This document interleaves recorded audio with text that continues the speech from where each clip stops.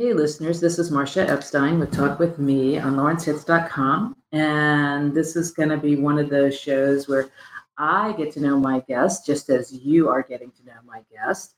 Sometimes I've met people before, or we've been in communication for a while, different ways this happens. And this time I get to credit the Speakeasy Poets in Topeka, Kansas, I believe, because that's the connection. Annette Billings and Sue Edgerton and other poet friends in Topeka have this lovely once a month open mic, and you can find on Facebook Speakeasy Poets and that first Wednesday open mic. And today my guest is one of the Speakeasy Poets. And this is poet Johnny Gale. And I have lots of questions. Starting with, here you are in Lawrence, Kansas. You live now in Topeka, Kansas. Yes. You came from Arizona to Kansas, to Topeka, Kansas. Coming to Topeka, Kansas, I think, is the part that gets me. So, Johnny, tell us about that. It was.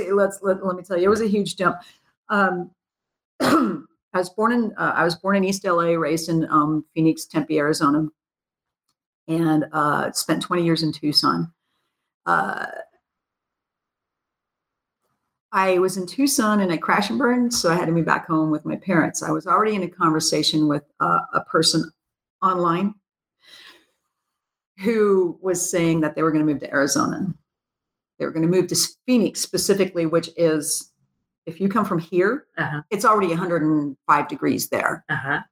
And we're sitting at 60 degrees today. So it's blasting hot for someone from here. So I always wait that first year or two before I even decide to get to know somebody if they move to Arizona. Well, my spouse ended up moving to Arizona after saying they would. And we had known each other in these forums. This is the days before Facebook.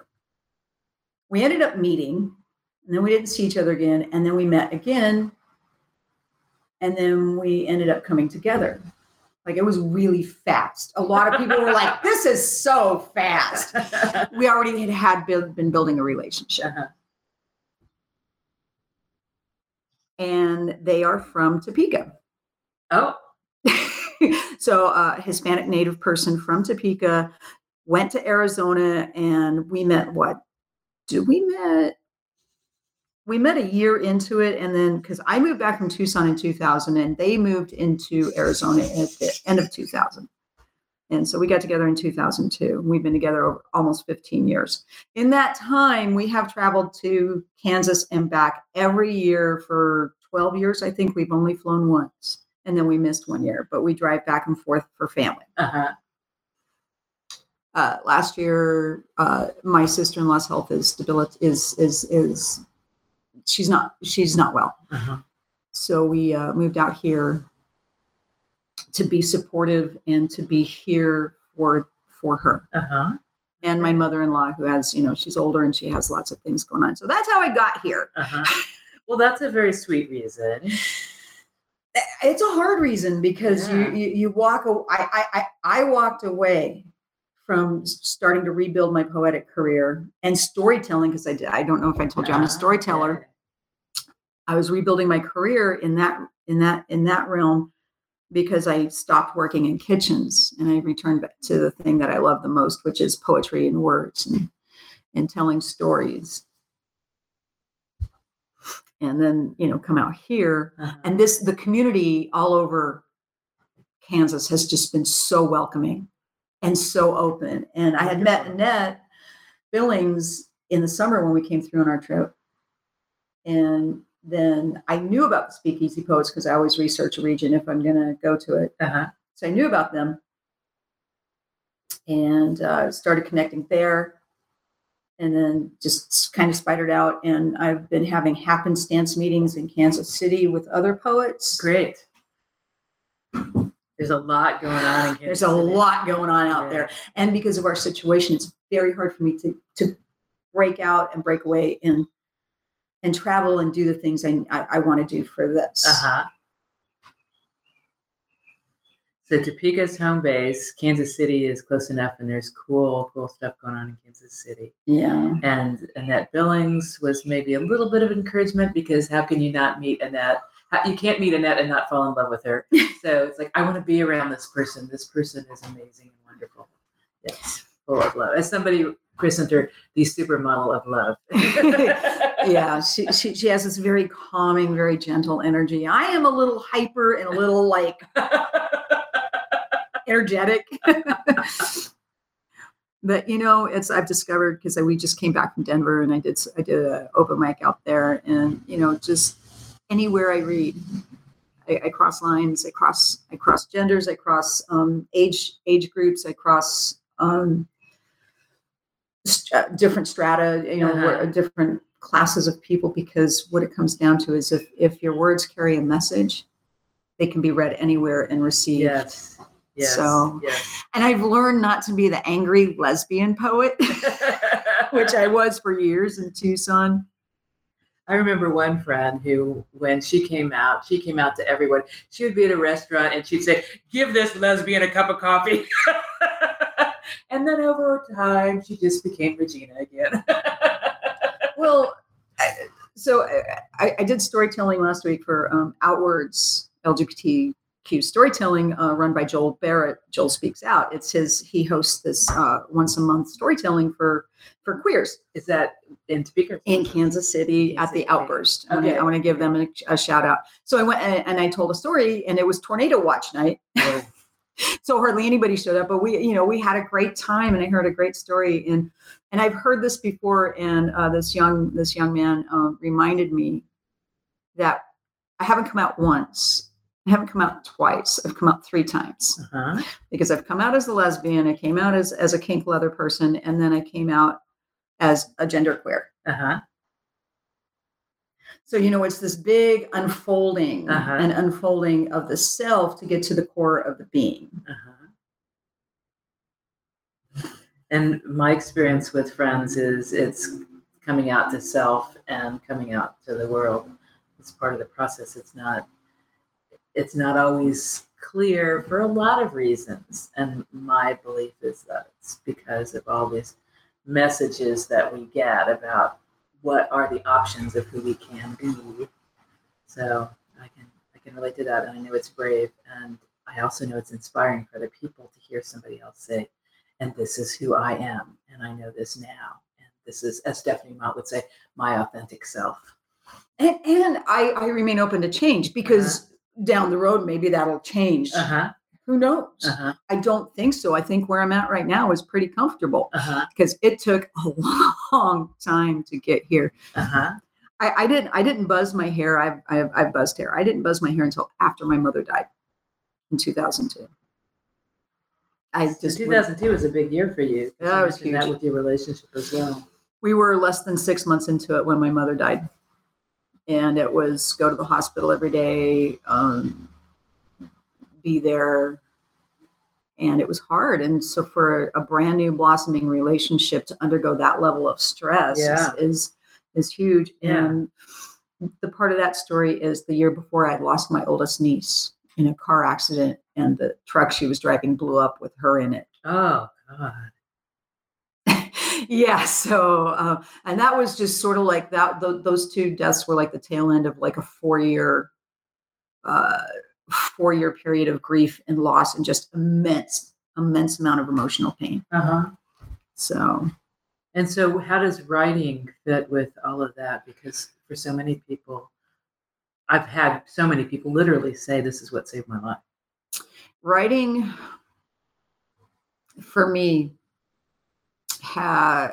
is what helps me make sense of all of this out here in this world.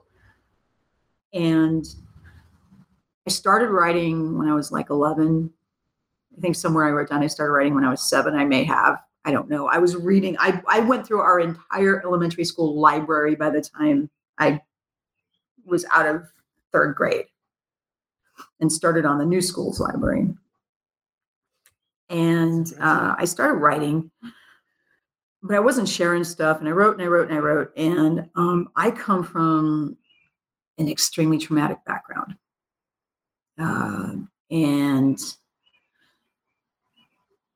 in the early 90s, I had a crash and burn in a relationship, and I went into intensive therapy for 3 years. And during that period, I came back to my writing, and I came back to performing, and I came back to exposing myself with the words, because sometimes for some people, just the act of writing something is the brave.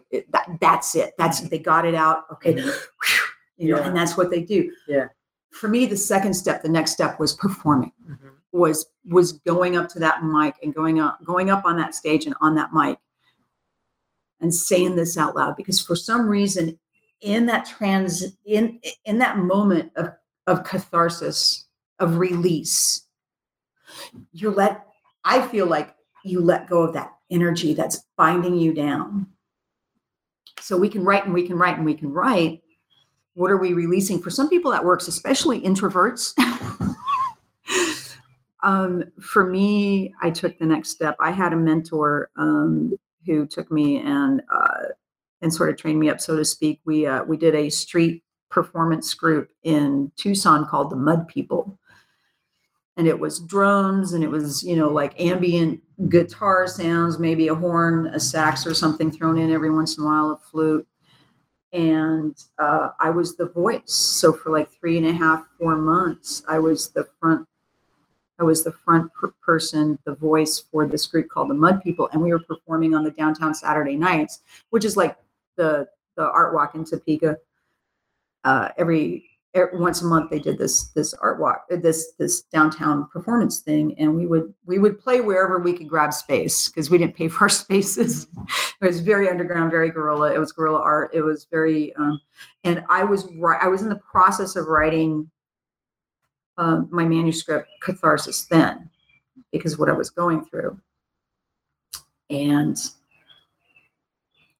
George got a hold of me and just put me on that microphone and said, "Do what you got to do. We're here for you. We support you." And we did that for a while.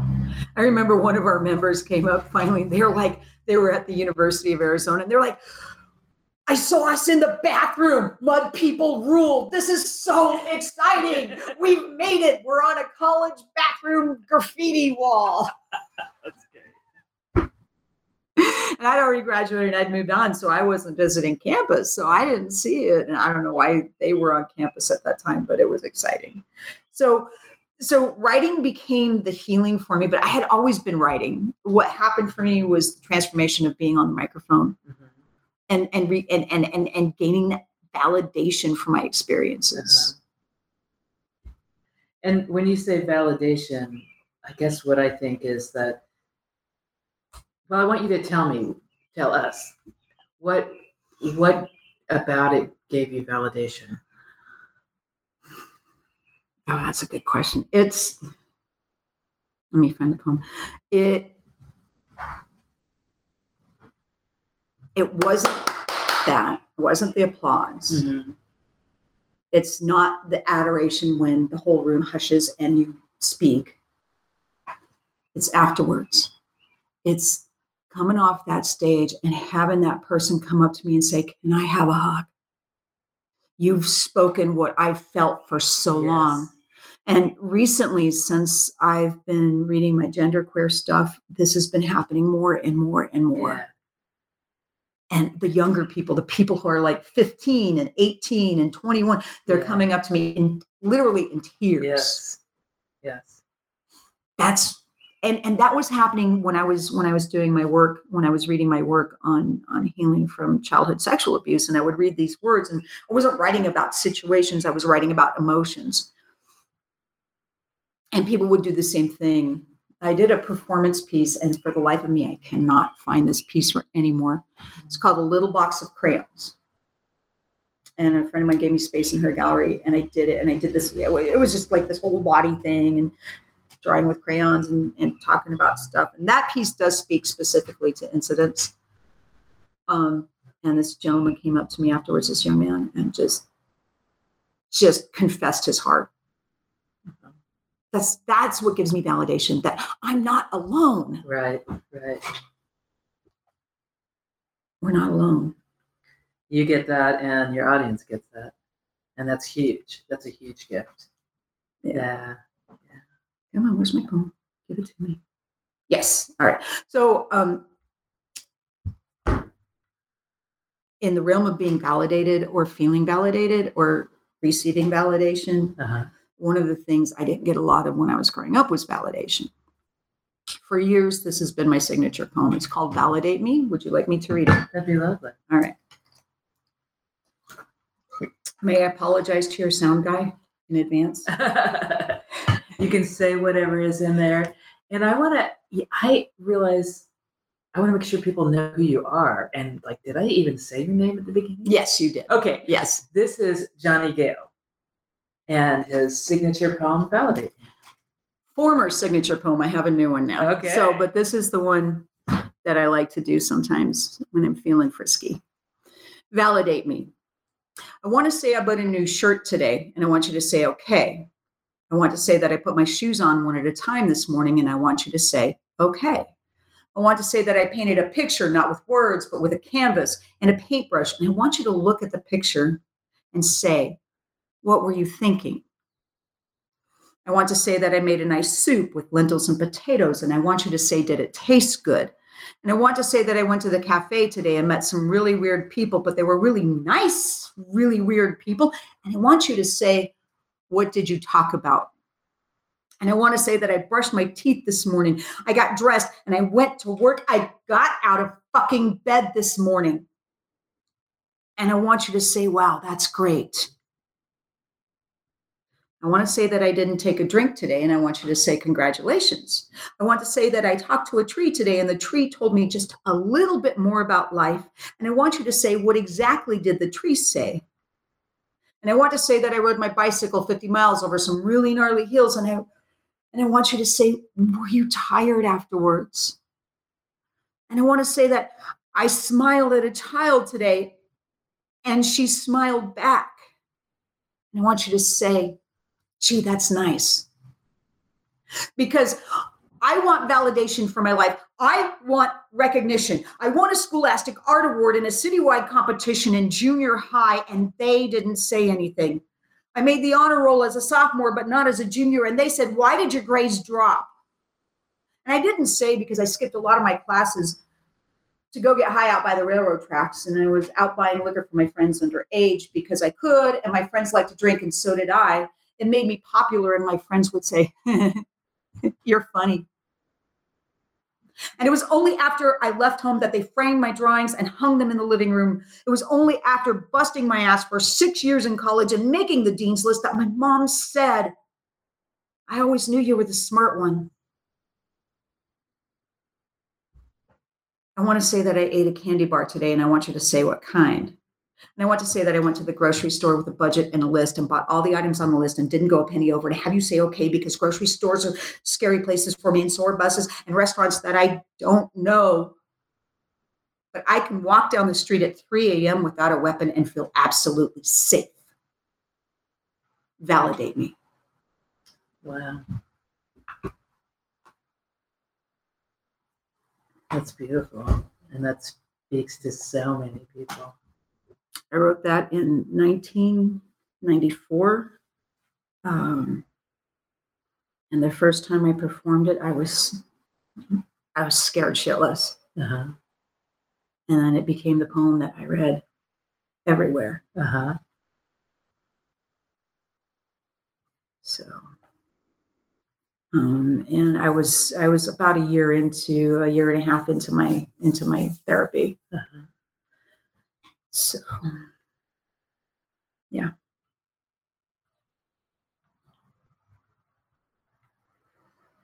Because so many of us, we come from backgrounds where we don't feel like we get that kind of just total acceptance. And I meet these people who talk about their families and their parents and how they love them and what they received, and I'm aghast. Uh-huh. I'm like, not every home is broken. Not every family falls apart. I don't understand this. Yeah. But I'm learning that there are healthy people out there. Uh-huh. And they still write some great poetry.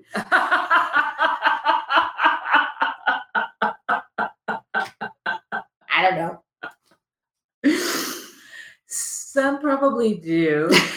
And I'm not meaning to disparage healthy people, but but I also believe that in general, people who have had some experiences that are challenging are people who are much more compassionate and alive and aware. Those are my friends. We get woke through our process, through our journey. And, certainly through all of this and through my experience of cooking for a living, it helped me transition into becoming a practicing Buddhist. I'm not a Buddha, not yet. And the spiritual journey along with this other stuff has certainly been a big, huge part of my healing and my story. Tell us a little bit about your cooking, though, too. That, to me, is also an art and a way of connecting with people. Right. So, all right. So when I was in, I didn't know I was nearing the end of my therapeutic journey, but towards it, I landed a job as an artist assistant, and he sandblasted stone. He sandblasted designs into stone. Mm-hmm. So I was like his prep work person. And attached to his studio was this realty company that owned a taco stand. Okay. And the taco stand was on site. So they needed help. So they're like, hey, do you want to come help? And I cooked when I was younger. And then I went into college, and then I graduated college, and I was trying to do some stuff. And then I ended up, going crazy and getting therapy. And I went and I started cooking. So I was working at the zoo. So I got a job at the zoo in Tucson at Reed Park Zoo, and I was cooking there. And it was just like really, it was fun when I was in the back cooking. And then she put me on the register and she put me on cleanup duty, and I lost it. So I was still working for this artist at the same time. And they were like, hey, you want to come work at the taco shop? And I'm like, okay. And then I was working at the taco shop and doing the artist thing. And then all of a sudden, the guy that ran the taco shop went back out. He started using again. So he lost it. So they gave it to me. So for the next year, that was my life. And from there, I just hit different kitchens. And because the three things I was interested in when I was a child was writing, cooking, and making television. These are my three biggest loves in life. And so I had been writing, and I'd been not a financially successful, but a popularity successful poet in Tucson. Uh-huh. When I moved back to Phoenix, I was cooking. So my focus shifted into cooking. I did some open mics. And when our one really cool venue went down, the community kind of like shattered. Yeah. And it was slowly being put back together again. And I finally returned to that community. But when you're cooking and working nights and working 12, 14-hour days, when do you have time? Yeah.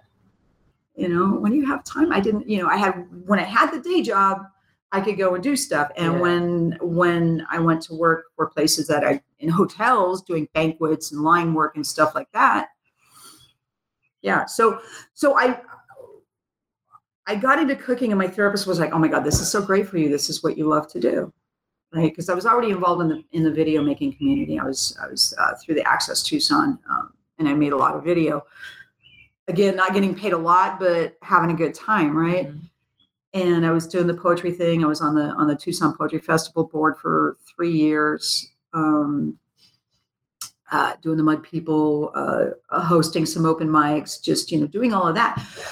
And then I got into cooking, and then I got a job where I was running this restaurant on 4th Avenue, which was was the arts district, was the place where everybody traveled. And, and it was owned by the gay guys down the street who had the bar. So I was like totally immersed in this great cooking queer life. It was amazing, but I couldn't get to open mics because I was working nights.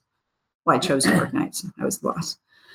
And I loved it. I love cooking. I love it. And the only reason I stepped away was I tore my shoulder up.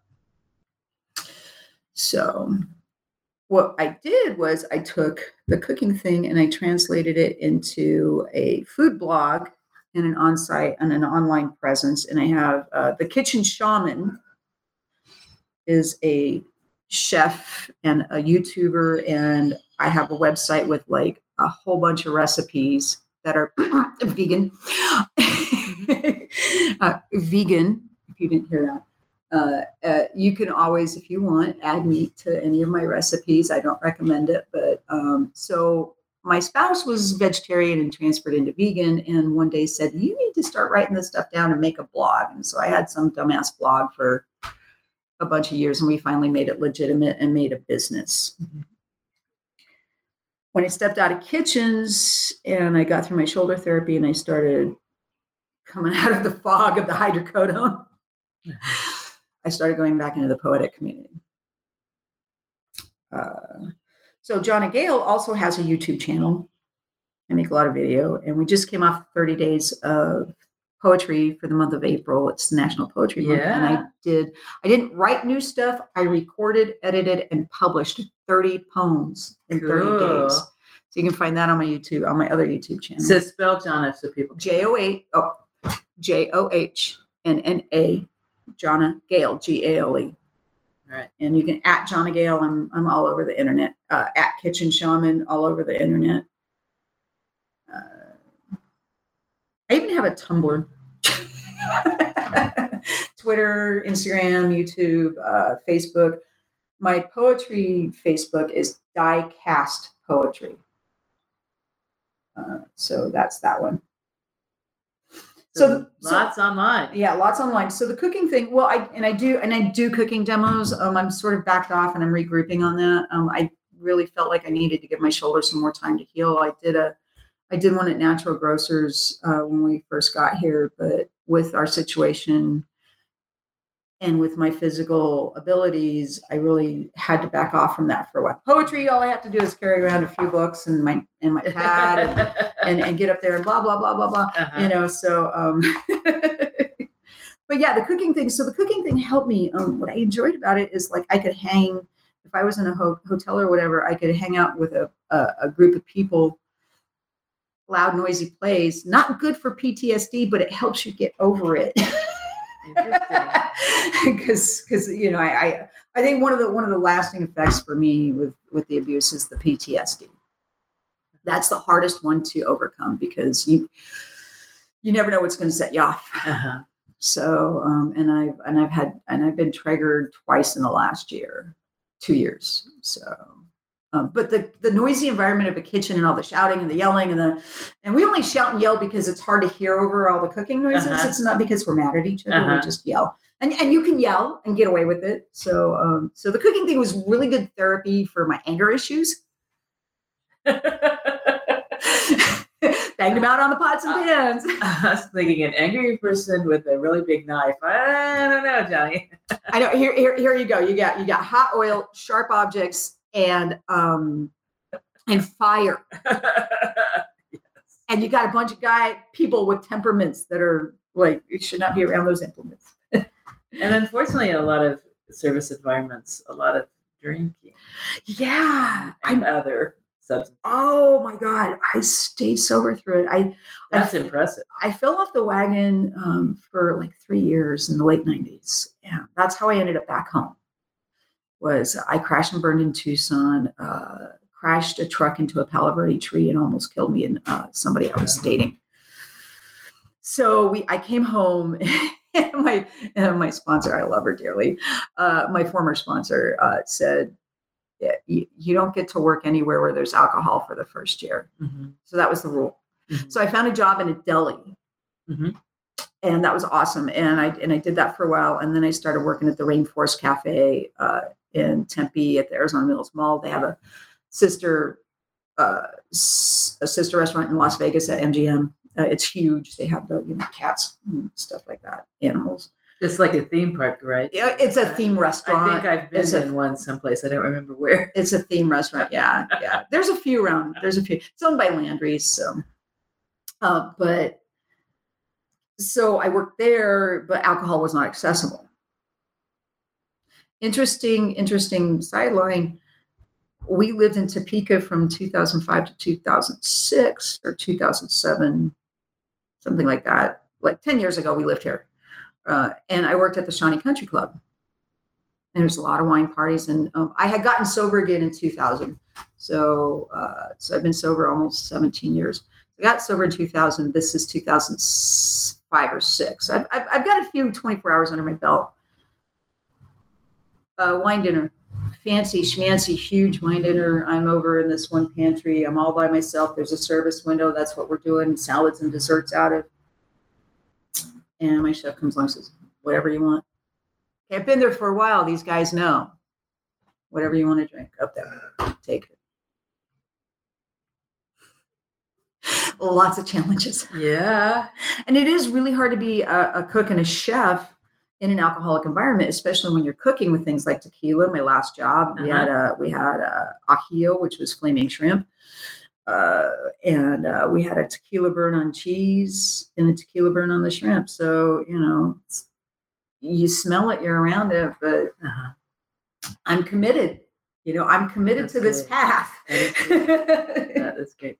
That's inspiring.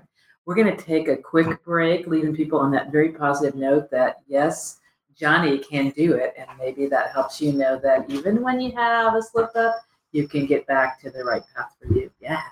We're going to hear from a couple of the businesses that sponsor LawrenceHits.com. And I'm just going to say my big thank you to Daniel Smith, who produces this show. So you all are getting to hear it. And we'll be right back with more with Johnny Gale. So listeners, welcome back to More Talk with Me, with Johnny Gale. And Johnny, I'm already thinking this needs to be part of a series of conversations. We're nowhere near going to touch on everything we could in the remaining half hour. I really appreciate that. Yeah, this could be a continuing conversation, definitely. In fact, I have some monthly guests. Awesome. One of the things we've done. So think about that. So I want people to hear your poetry, but I also want to make sure that you get to share the parts that you wanted to share during this first hour. You'd mentioned how that theme that I have of the intersection of mental health and art really resonates for you. And so where do you want to go now in terms of this radio hour? Well, what I want to do is talk about, I stepped away from writing and I had a lot of things in my head that I wanted to write, and I didn't write things down. And I wrote a few things, and I lost my oldest niece. I lost my mom. My dad died 3 years ago this last week. And so what I did was I took, when I got off of therapy and I moved back home and I got sober again, I took my work and I put it together. Now I had catharsis. So my first book that I sold out of hand, I sold like 10 copies, was called, is cussing okay? Is bad words okay? All right. I know bad words. I don't know. What are bad words? There are no bad words. That's a judgment. Buddhist judgment. Greedy, that's a bad word. So I called it Powerfuck Poetry, and it was like 10 pages. And I had it like, spiral bound, and 8.5 by 11. And I put that out. That was I self-published. So that was my first self-publishing. I am looking for a publisher. And there are lots of publishers who've been on this show. So. Yeah. So that was my first one. Then I put Catharsis together. Now, Catharsis originally was a volume of work that had everything in it I deemed print-worthy. So that was these 3 books and the Catharsis book all put together. And then I was looking at, and I sold a bunch of those. Mm-hmm. And I was looking at it, and I'm like, I need to break this out. So I broke it out into sections. So the main body of Catharsis remains, but I realized I had written a lot of love poetry. Interesting. I had written poetry about breakups, about heartache, about, oh my God, they were the right one and now they're the wrong one. And I put together this collection called Myth of the One. And it took a while to get it formatted and stuff. And I did sell a bunch of copies. It is available. All these books, all these chat books, these zines are available through my website. You have to email me to get the magic PayPal entry to pay me for a copy of a book.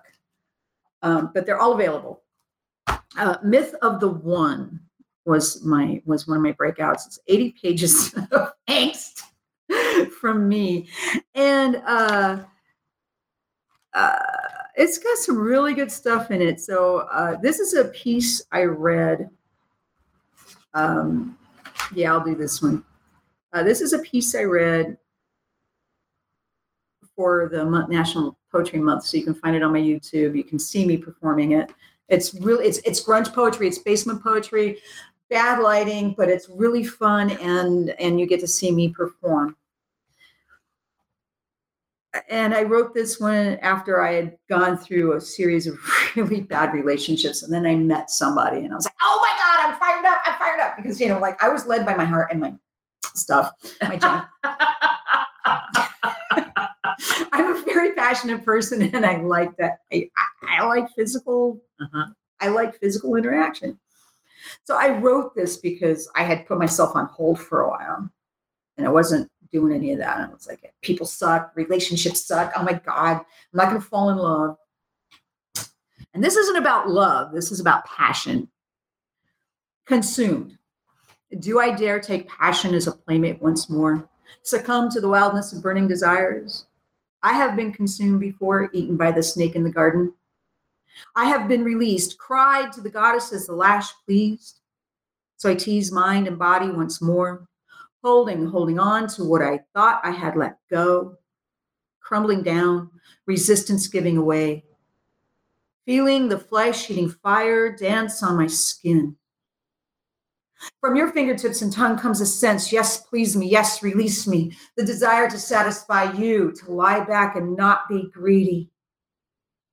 I have been consumed before, so you say I will have this desire that beats hard in my breast, awakes my cunt, alights my clitoris. I wander lost in these familiar feelings, wonder now why. Why do they come? I want to beg, plead, yes, fuck me now, I want to come. But I really don't mean it. I'd rather see you, feel you, taste your pleasure, feed my greed vicariously. This also I don't believe. What am I left with? An ache, a want, an unfulfilled fantasy washing over me like a clear waterfall, cleansing me, filling my spirit. In these times I cried to the goddess, why? Why did you make my spirit so fierce, my soul so alive? Why this need? Why this drive? Why is it impossible to be satisfied without being consumed? Wow. There is more like that in Myth of the One. And I want to say, I also wrote, I don't write love poetry just for the people I'm interacting with, also for my friends or maybe my parents, or I have a series of lessons that I've been working on. And that's probably going to go into a breakout chat book at some point, because I learned a lot of lessons from my parents. And even with this traumatic, broken, weird childhood I had, there was love. Mm-hmm. And I recognize that, and I accept that. The path has been one of forgiveness of self and forgiveness of others. Mm-hmm. And that's hard. So Myth of the One came, Crisis of Consciousness as a chapbook. Myth of the One is an 80-page manuscript book. Crisis of Consciousness is a chapbook. What's I got? Like, I don't know, it's 15 poems in it. So I do self-publish, and these are really fun to put. These are actually, I was calling them chapbooks, but they're also called zines. So, and I didn't. Oh, I don't have that one in here. Okay. Yeah, I'll do this one. So this one you can also see on my YouTube. No, that's not good. Crisis of Consciousness is socio-political conversations with myself and the society I live in. And it's got, some of the titles are Do I Scare You? Apocalyptic Vision, New Old America. Then I've got Iconography 1 and 2, The War Cry, Heroes Unsung. I've read a bunch of these already at Speakeasy Poets. And I don't know how much this has to do with socio-political, but it made it in here because it didn't fit anywhere else. And it could kind of relate to any kind of wounds. Okay. But it's called Surgery. You saw the wound, the big open gash running slantwise across my chest, the flesh torn and shriveling, blood welling, no place to run. Do you have the surgeon's precision to stitch the wound, to bend over the light and methodically, one needle poke at a time, bring the thread across? I wait. While waiting, I feel the prick, the pull, your hands shaking, your brow sweating. No, you are not the surgeon. You lack the finesse. You are not the surgeon who can bottle up fear, that little wild child who gawks at the world in wonder. You are not the surgeon to cut out a part of me to save the rest. I wait. While waiting, hold my chest, blood pooling in my hand, red, sticky. The smell of my own fluid annoys me. No, I walk. While walking away, I knit each stitch. I will wait my own wound to heal. More like that.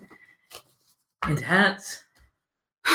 Yeah. See, I was an angry lesbian poet, and then I became a genderqueer. I don't know, you know.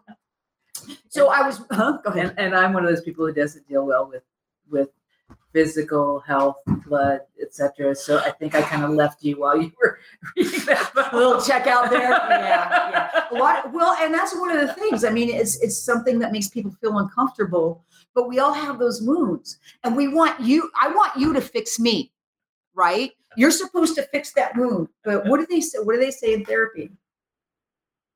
We can't fix each other. Yeah. We can't. Nobody can do it to you.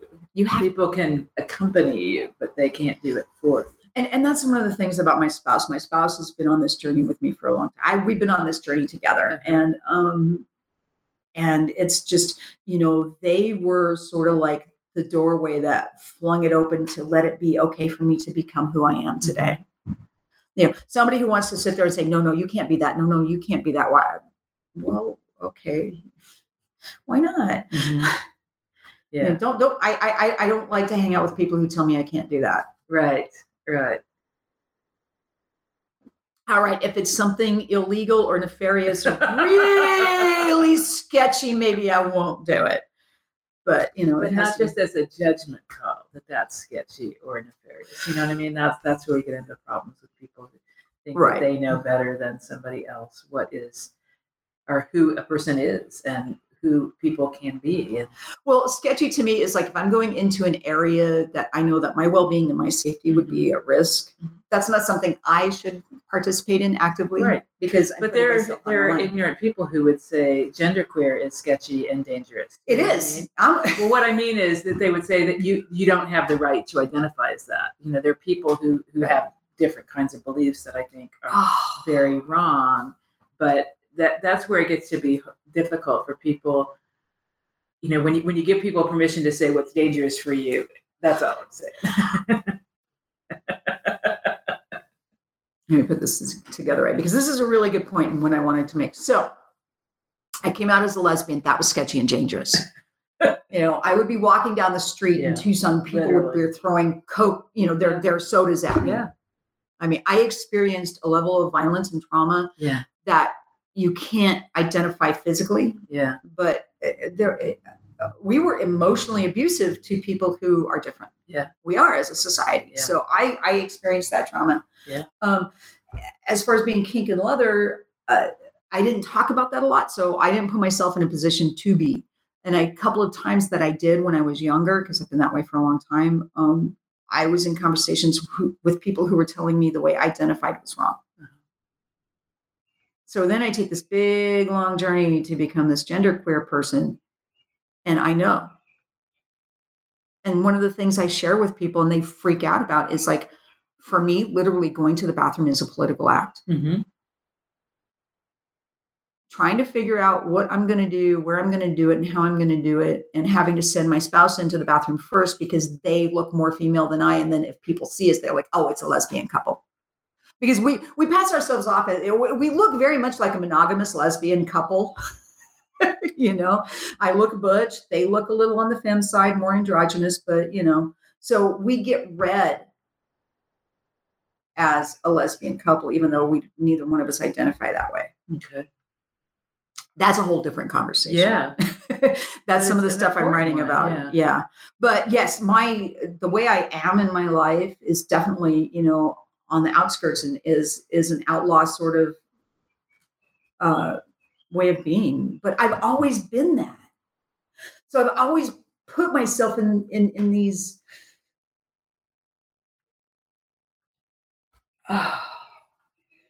I walk in the world differently, and it puts me in situations where I have to be in conversations with people that could lead to potential violence. Mm-hmm. Mm-hmm. When I was at the Mercury Cafe in Denver, and I had read my piece, and I'll get to it when I read the one piece, which is my new signature poem, "My Body is a Battleground." I got done, and then the open mic was over, and I went to the bathrooms, and I had a choice. They were like, "Yes, choose." I wasn't told I couldn't go into one or the other. Mm-hmm. Mm-hmm.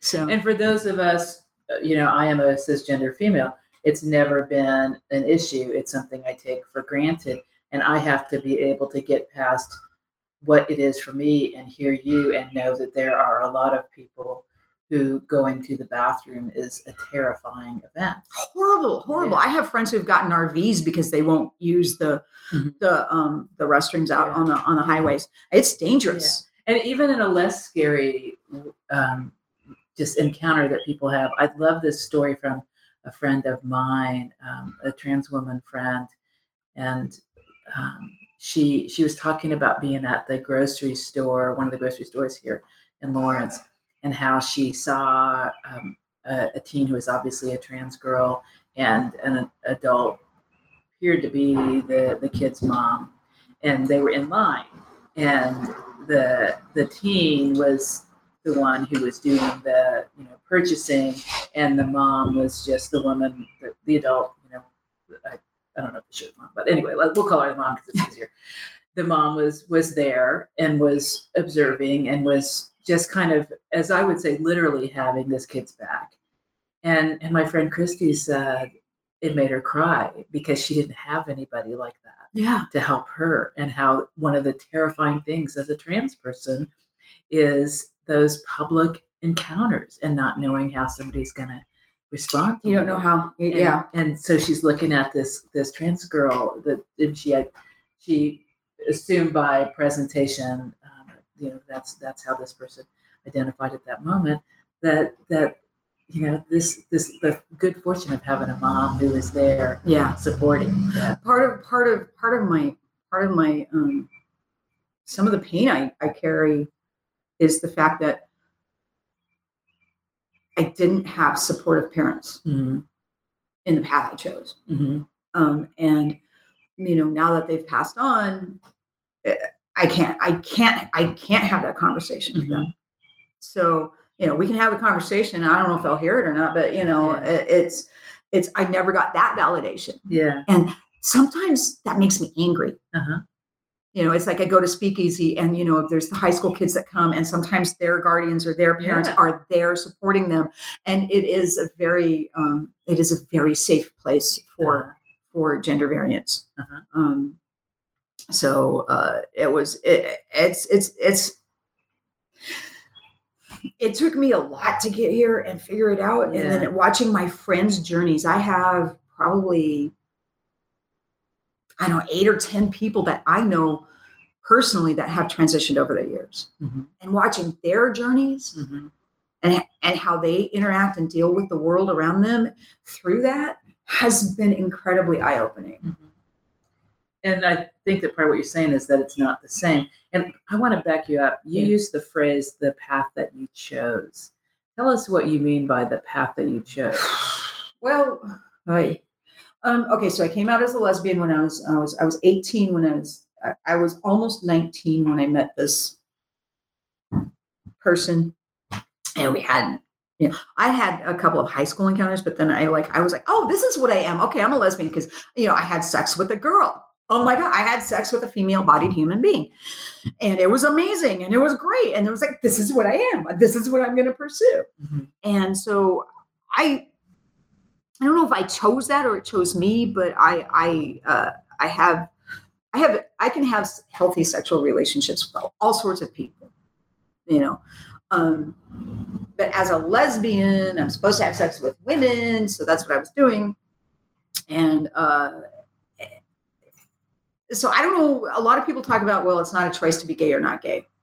But for me, the path I chose isn't just queer, queer, spiritual. I was also doing this alcohol and drug thing. And that may, yes, it's an addiction. It's a disease. Alcoholism is a physical issue. But also I choose to pick that bottle up every day. I have tools today. I can put it back down. Mm-hmm. So I had chosen, whatever part of me chose to walk this path of fire, mm-hmm. Being an outskirts, being an outlaw, because I'm not just a gender or sexual outlaw. I'm sexuality outlaw. I also like my writing and the way I go about getting published, and the people I meet and love. I don't walk in this straight, narrow world. Mm-hmm. So, and that I chose that. Mm-hmm. I chose that. I ever since like high school, I hadn't been able to like handle conversations about normalcy. What we perceive as normalcy, mm-hmm. what our society, what the greater part of the society agrees upon is, the rules and the rituals and the trappings of our uh-huh. society. Consumerism, capitalism, Christianity. These are things that I don't buy into. And I learned to make television, but instead of going into the field of television, I went into art filmmaking.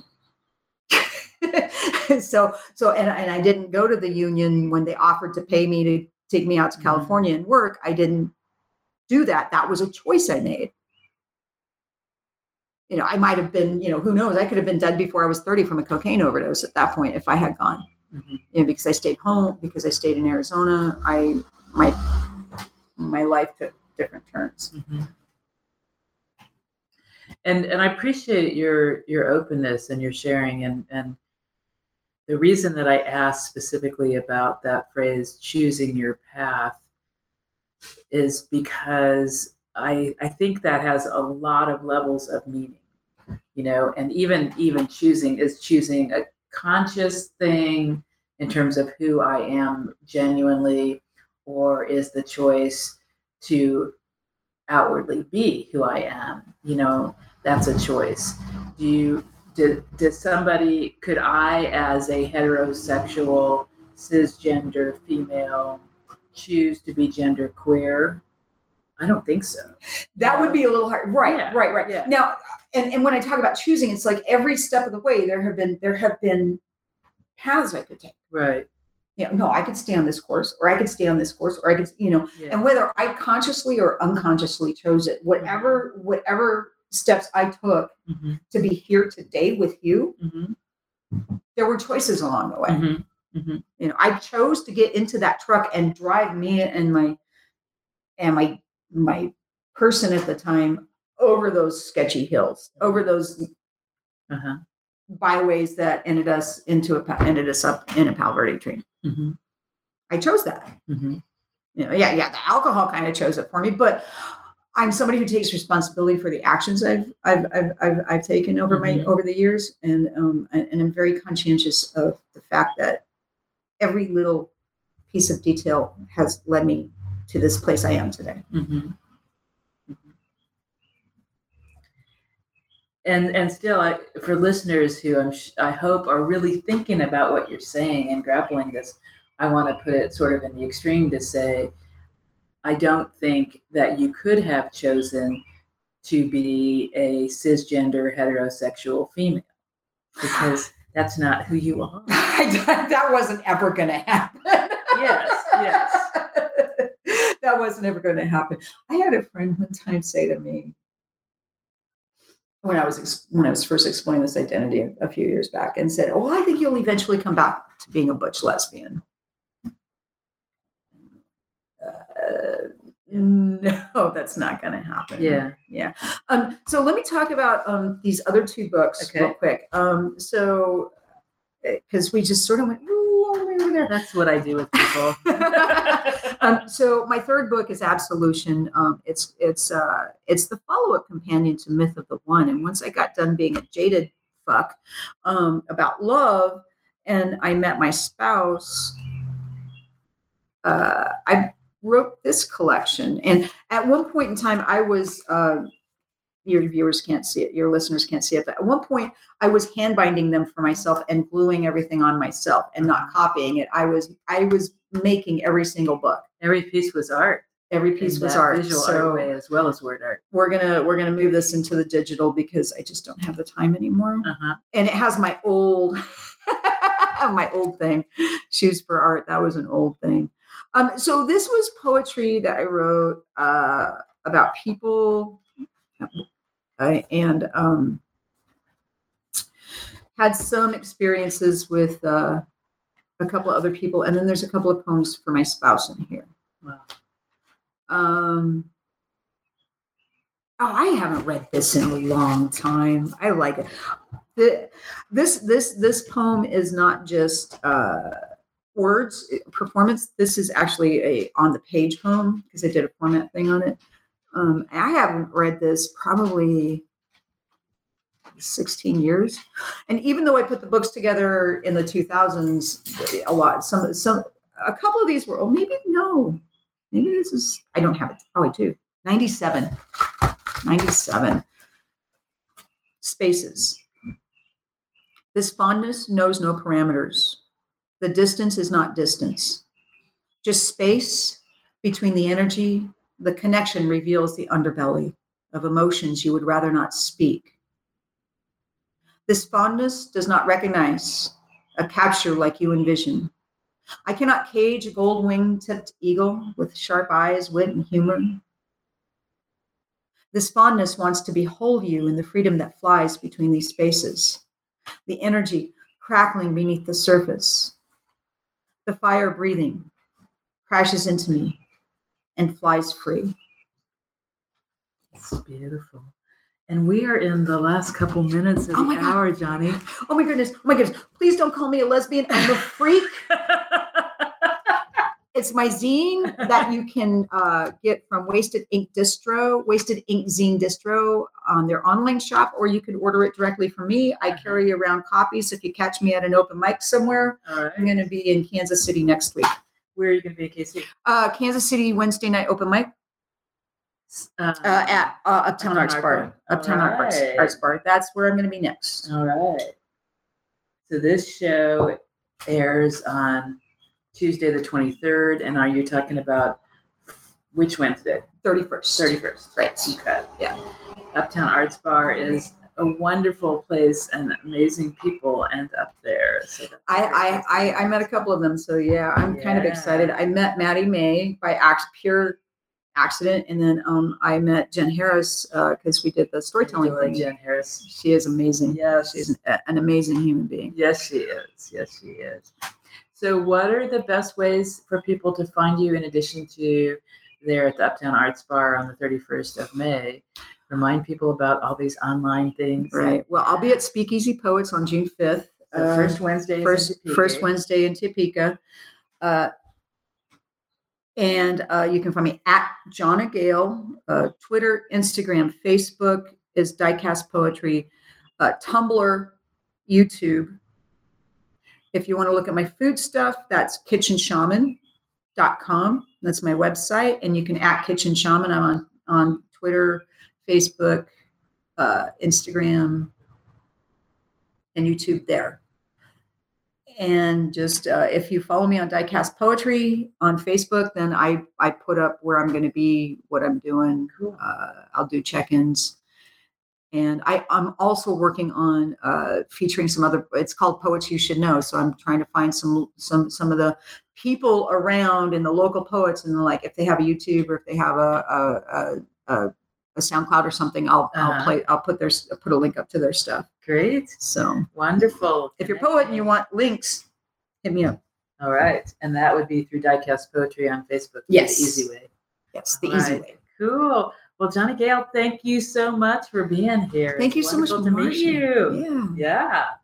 And we get to say Listeners, we know that this has been an hour that you have learned from, enjoyed, have things you're going to think about. It's all good.